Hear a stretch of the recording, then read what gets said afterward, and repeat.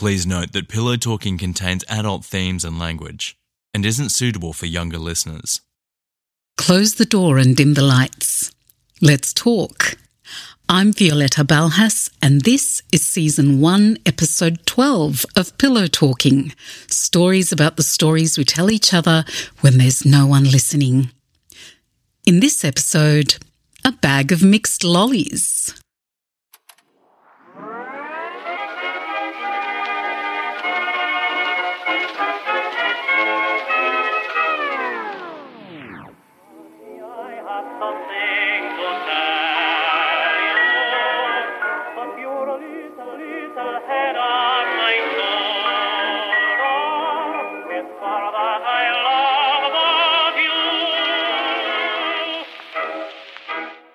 To kick off this episode, what we're going to do right here, as that Nina Cherry song goes, is go way back into time, because I need to explain what a bag of mixed lollies is for those of you who don't know. First, lollies.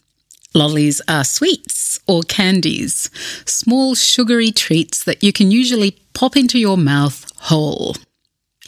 And a bag of mixed lollies is a wondrous thing you pretty much can't get anymore, or at least not the way you used to. Nowadays you can buy a bag or a packet of mixed lollies, but as my mother would say, these have no charm. The bag of mixed lollies I remember is something I was introduced to when I'd only been in this country for a couple of weeks, and it sealed the deal for Australia truly being the lucky country. You could take your 20 cents to the milk bar or corner shop and ask for 20 cents of mixed lollies.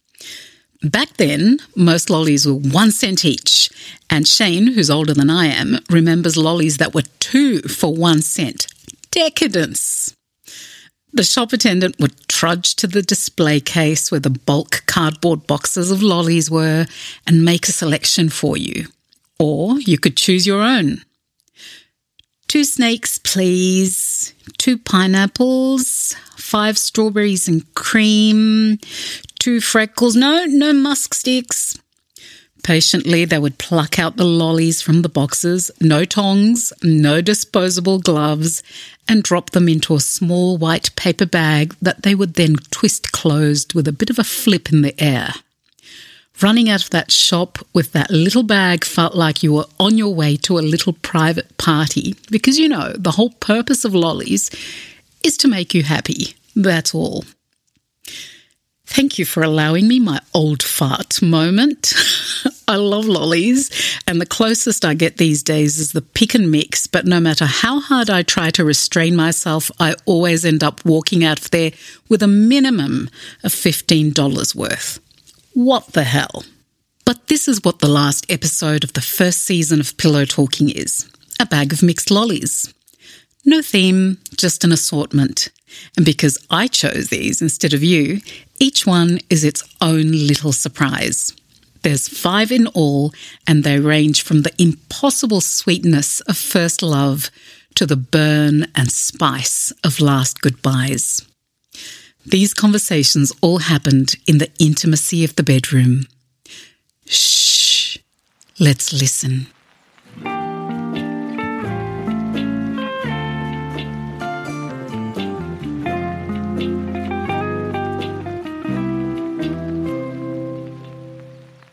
It had been going for 3 years, just 1/5 of Tony's marriage, but it wasn't nothing, not to me. I loved him. He was literally my everything, and he told me I was his. But we'd had this conversation so many times. He'd tell his wife when their daughter graduated high school, when his mother-in-law pulled through from breast cancer, when his wife got over her grief when his mother-in-law didn't pull through from breast cancer, at the end of the year, at the start of the next month, next week, tomorrow, when he got home even. But there was always a great reason why he didn't. Great to him, not to me. The bedroom was the only place he would have this conversation, make these promises, usually after sex. So that's where I took him. But this time when we went to the bedroom, there were no candles waiting for him, No glass of his favourite Napa Valley Cabernet Sauvignon that I always kept just for him. I only drink white. I didn't undress him or myself. I just sat on the bed and asked him to sit next to me. And this time, I didn't ask him when he would tell her. I asked a completely different question. What will you say to her when you tell her? Here's the thing. When you have an uncomfortable, difficult or emotional conversation ahead of you, you rehearse it in your mind over and over and over. You're going to give them a piece of your mind, and this is exactly how it's going to go. We all do it, and God knows he had his reasons to give her a piece of his mind, right? All the things he told me. Their marriage had been dead for years, the lack of intimacy, her coldness, her emotional abuse, how she never truly knew him and he was drowning in a loveless marriage. These things should have just rolled off his tongue, easy, but he was tongue-tied. All the rehearsals he would have had if he had ever had an intention of telling her, and he couldn't even string 3 words coherently together. I, on the other hand, had rehearsed this conversation over and over and over in my mind for the past week, and I knew exactly what to say. I stood up and opened the bedroom door. It's over.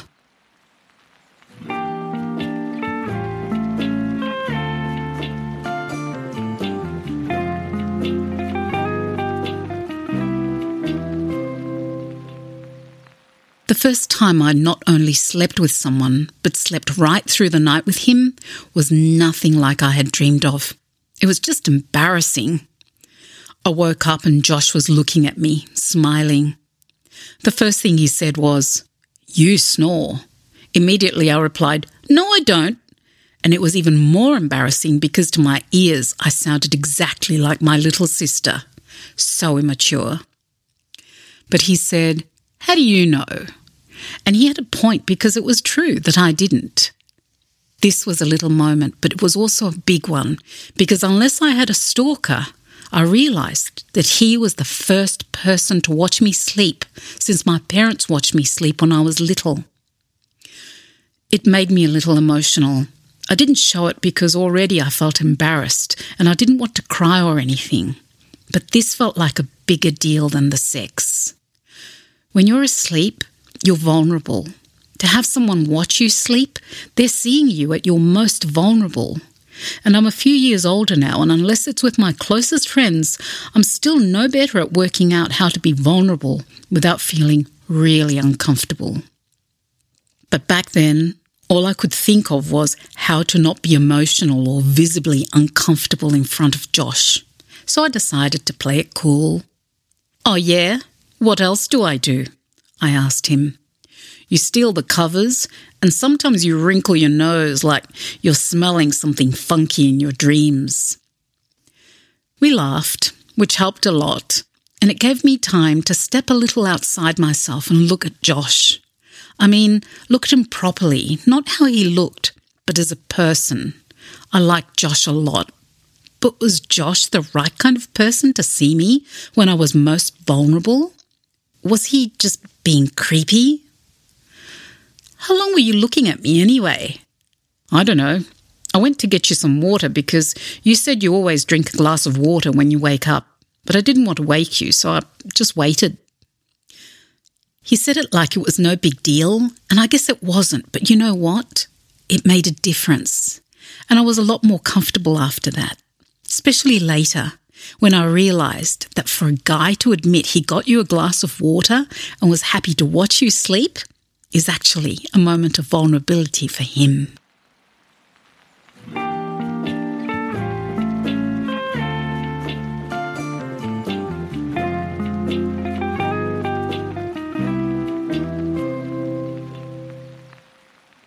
The first person I pillow talked with was my best and oldest friend, Maz. We grew up together and neither of us can remember a time when we weren't friends. Our parents were best friends and we were born 2 months apart. And ever since we can remember, it's been like this giant family. Weekend lunches together at least twice a month, holidays together, never living further away than a 20-minute drive. One time, my mum got sick and Dad had to take care of her, so they couldn't make the parent-teacher interviews, so Maz's parents stood in for them.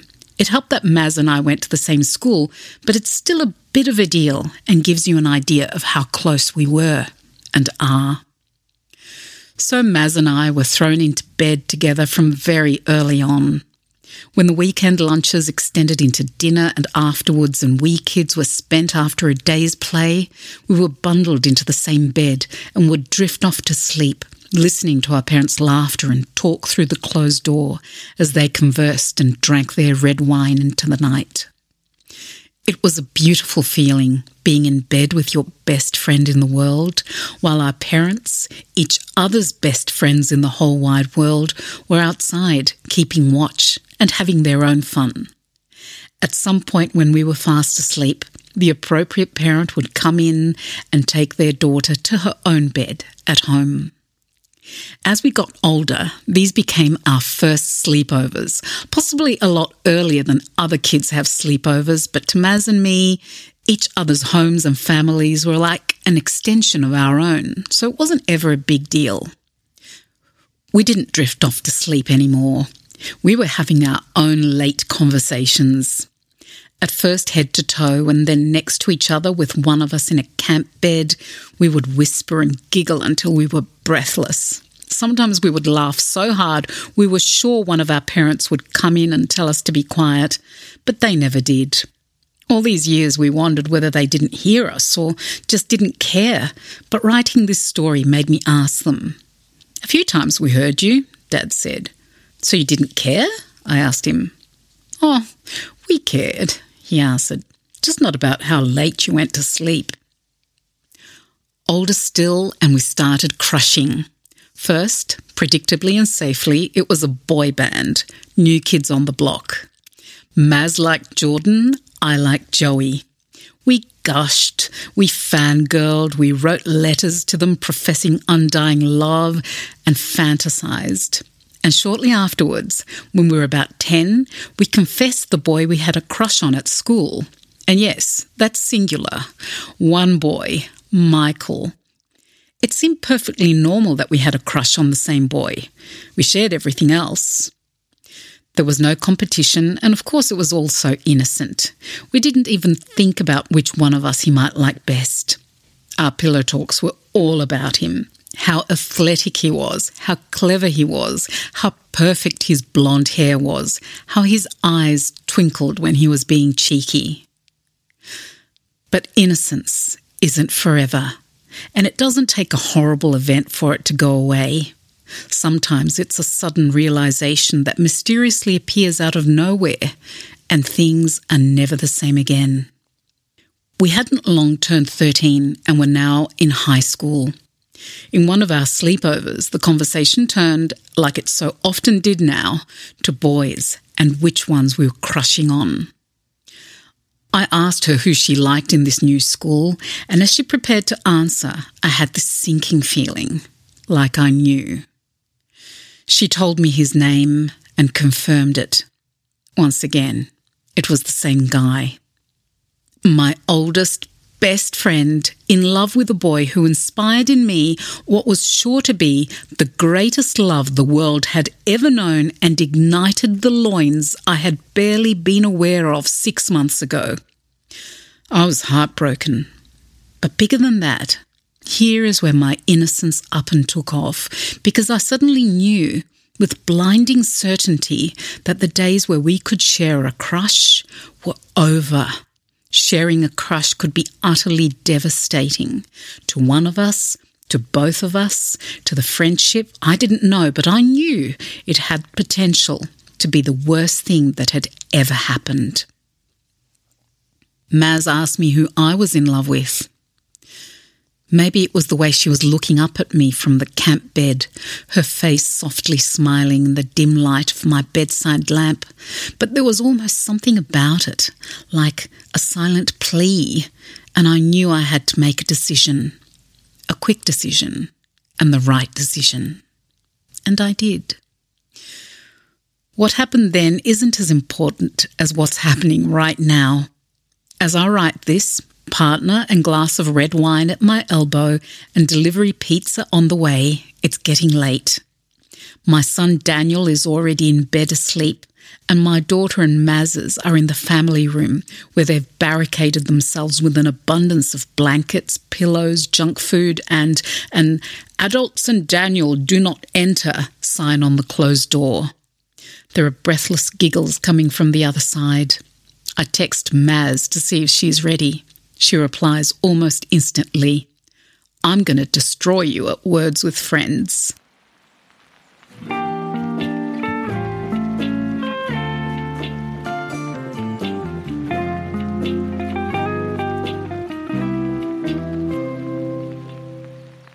He and I did a lot of pillow talking, and a lot of pillow communication that didn't involve talking.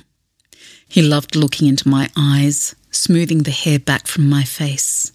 It was beautiful and often intense. I'll never forget one perfect time after making love. As he looked at me, he shook his head as if in disbelief and said, "I adore you." Just a few weeks later, I found myself in a stunned stupor after his funeral, looking into the same eyes, this time red-rimmed and set in his mother's face.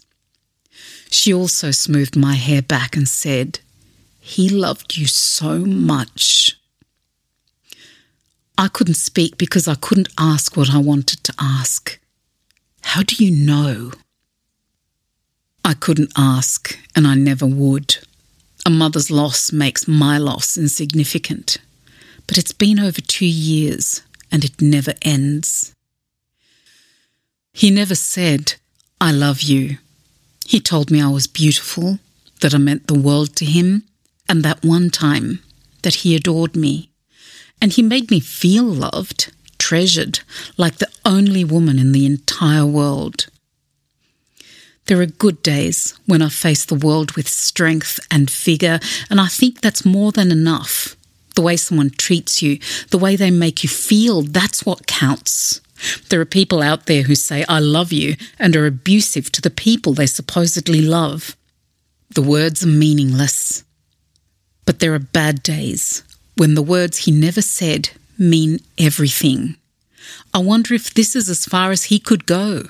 He adored me, thought I was beautiful and important, but didn't quite love me. Not like that. Not like the love that makes you actually come out and say, "I love you." He had every opportunity in the world to say it, and never did. I'm in a limbo. What would have happened if he hadn't died? Would we have stayed together? Would the relationship have run its course a few months later, or even a few years later? Was he the man destined to love me more than any other forever and ever, and now he's gone? Or was he the right man for the time? At this point, I don't care. I just wish I knew.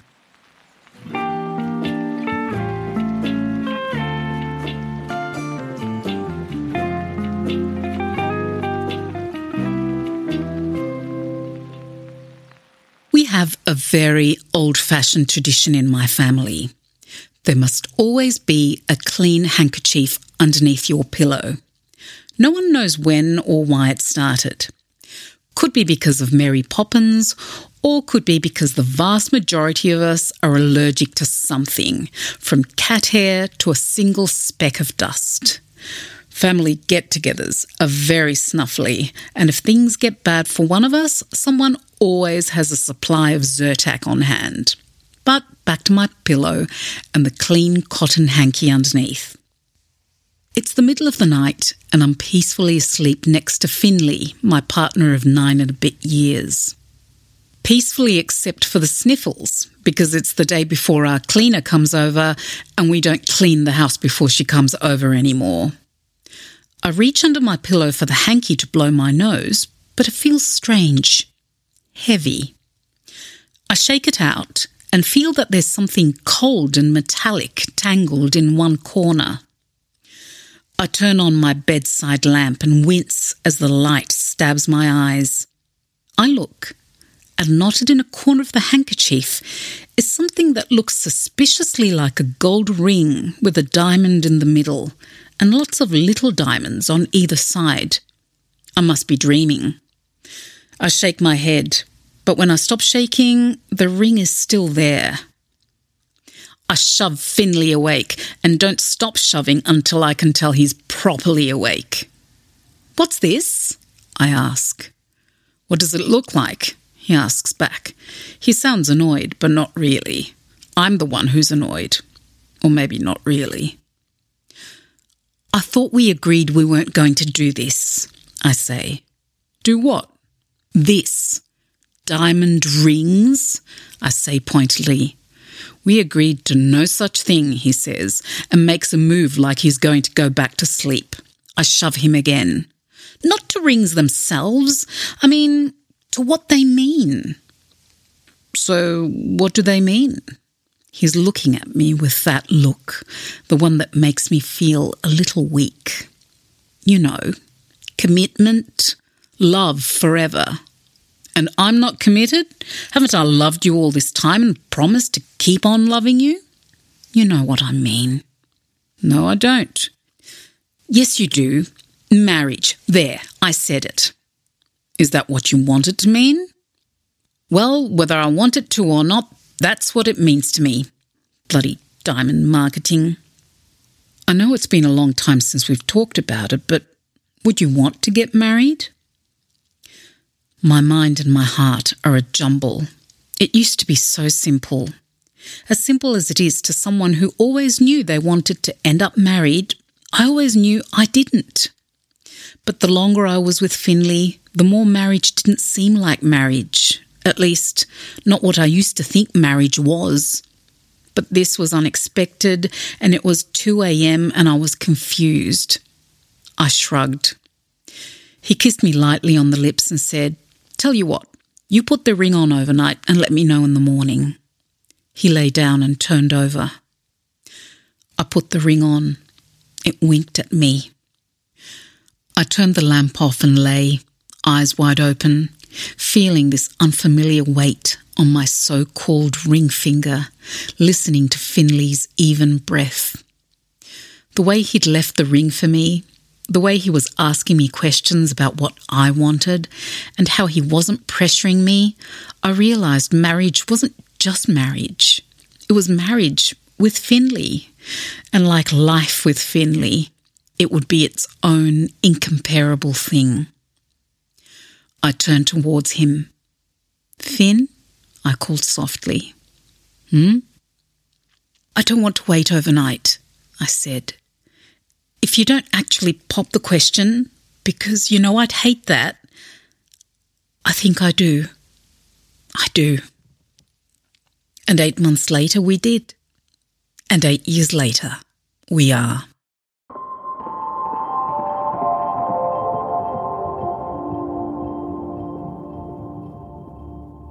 Pillow Talking is produced, narrated and edited by me, Violetta Balhas, from Stories by You, the listeners and Pillow Talkers.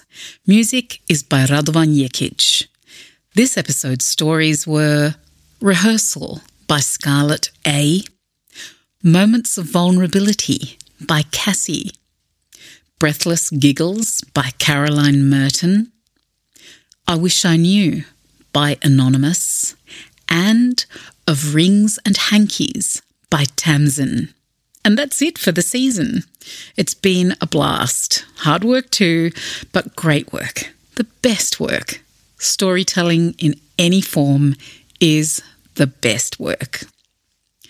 Thank you so much for listening. I appreciate each and every one of you who takes the time to tune in and listen, but a special thanks to those of you who have listened to each episode from intro to bonus, and the few of you who listen almost immediately after an episode comes out. That just blows me away. So, what will I be doing during the break? Well, having a bit of a rest, hopefully getting fit on my new treadmill, reading.